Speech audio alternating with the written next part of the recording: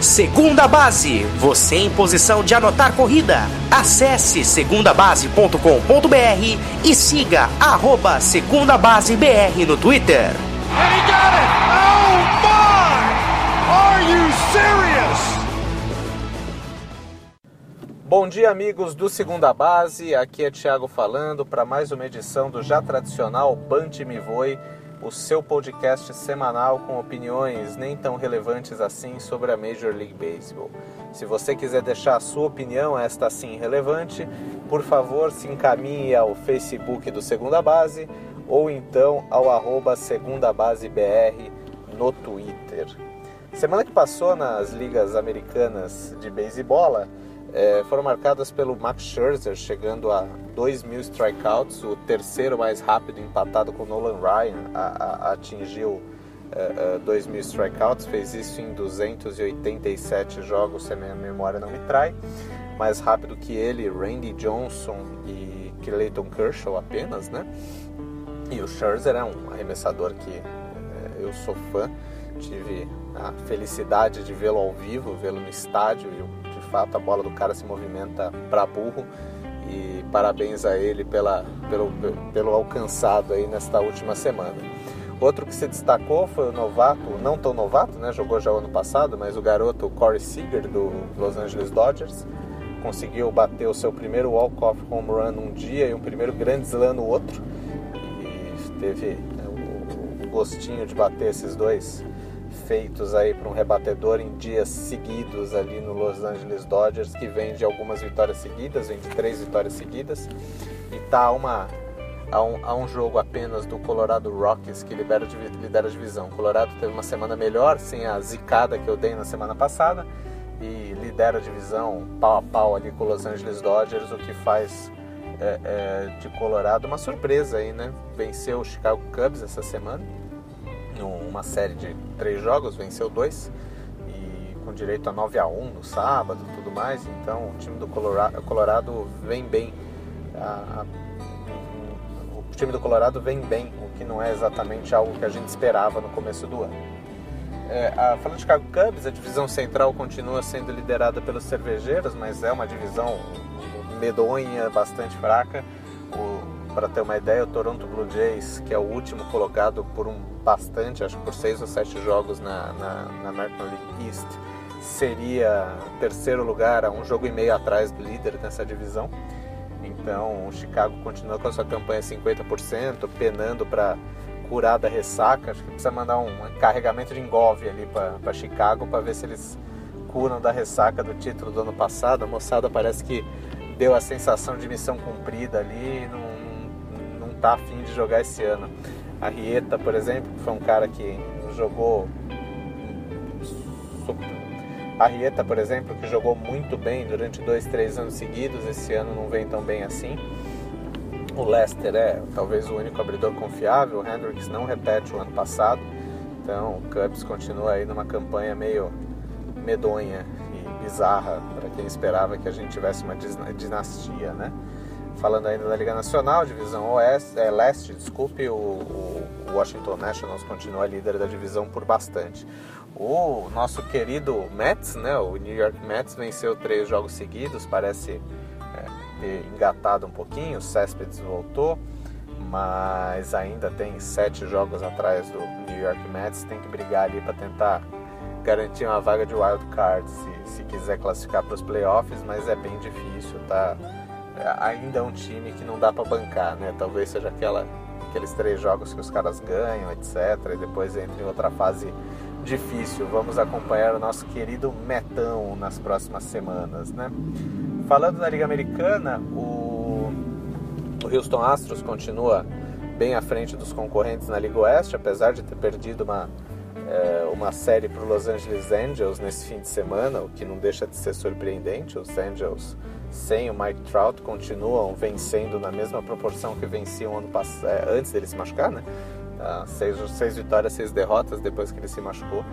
E aí a gente gostaria de perguntar para os caras que calculam aqueles negócios de vitórias, sobre vitórias a mais que o jogador dá para o time, etc, onde está o seu Deus agora?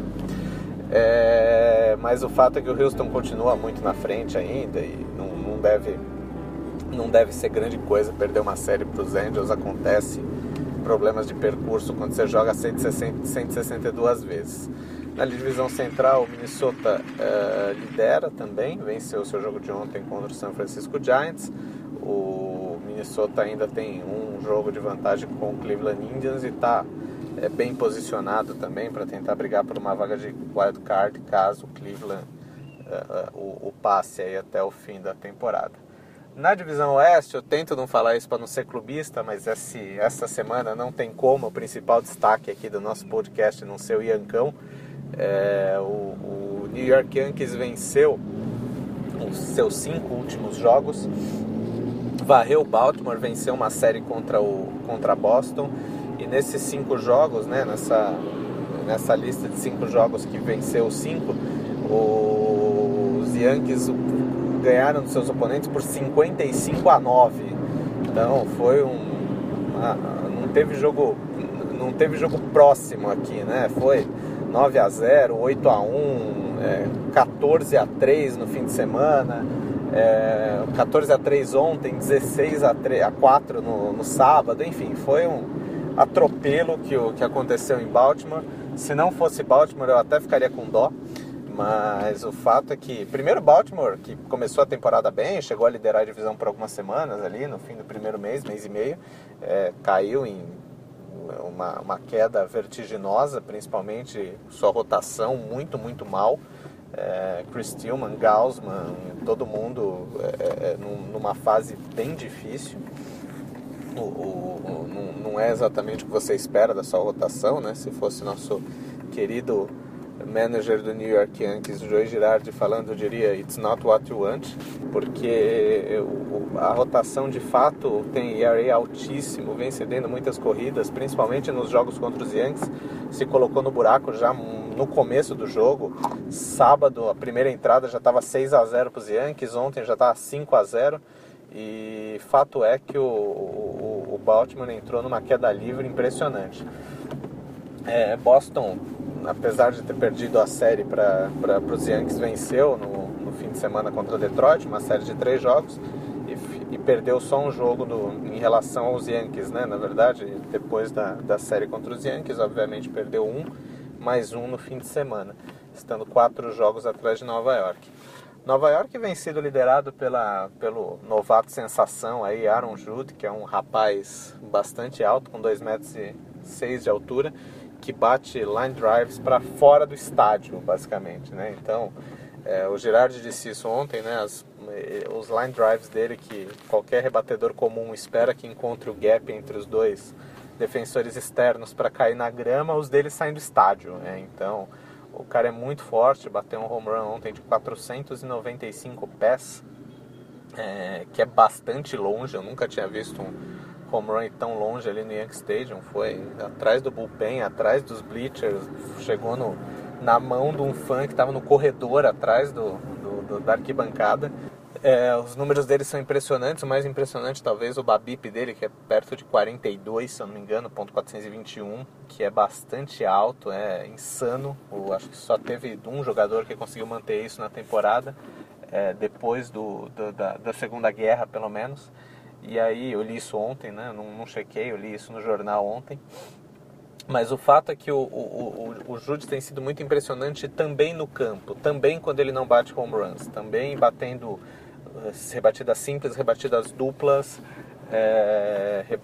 defendendo no campo. Ele tem sido bom também, bom defensor no geral. Então é um jogador completo que tem tido uma temporada muito especial. Claro que vai ter muita dificuldade para manter isso para o resto da temporada, mas tem sido muito divertido. Gary Sanchez também parece que ligou nesse fim de semana, voltou a rebater home runs. O Aaron Hicks também tem jogado muito bem desde o começo da temporada. Na verdade, seria muito impressionante se alguém me dissesse antes de começar a temporada que no meio de junho o Tanaka seria horroroso, o Greg Bird estaria machucado e a gente não tivesse produção nenhuma, nem do primeira nem da terceira base, e o Chapman também estivesse machucado, eu ia falar que a gente já está uns 28 jogos atrás do líder da divisão, né? E o fato é que o os Yankees têm conseguido se sustentar com os garotos aí principalmente, e tem sido muito prazeroso ver essa última semana aí do New York Yankees para quem torce pro time.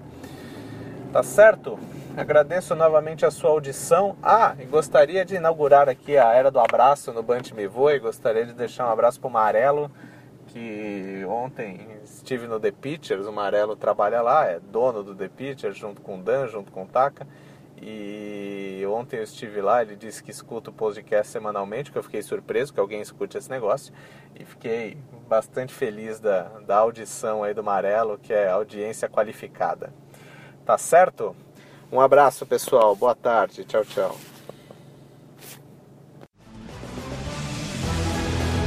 Segunda base, você em posição de anotar corrida. Acesse segundabase.com.br e siga @segundabasebr no Twitter. And he got it! Oh my! Are you serious?